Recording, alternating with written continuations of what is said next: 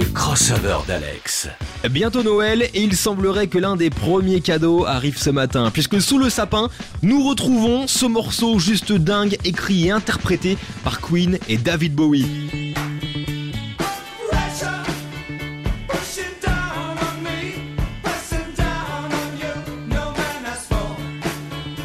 Under Pressure, sorti en 1980, qui marquera d'ailleurs la première collaboration du groupe anglais avec un autre artiste et qui, vous le savez, rencontrera un franc succès puisqu'il se classera numéro 1 des ventes au Royaume-Uni dès sa sortie.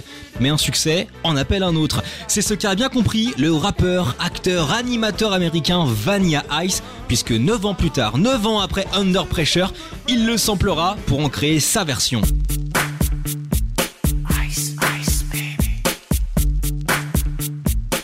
Ice Ice Baby. On reconnaît très bien la ligne basse du tube de Freddie Mercury et David Bowie, ce titre qui sera d'ailleurs le plus connu de sa carrière dans le hip-hop et qui sera même le premier single urbain à atteindre la première place du hit parade américain. Le crossover d'Alex.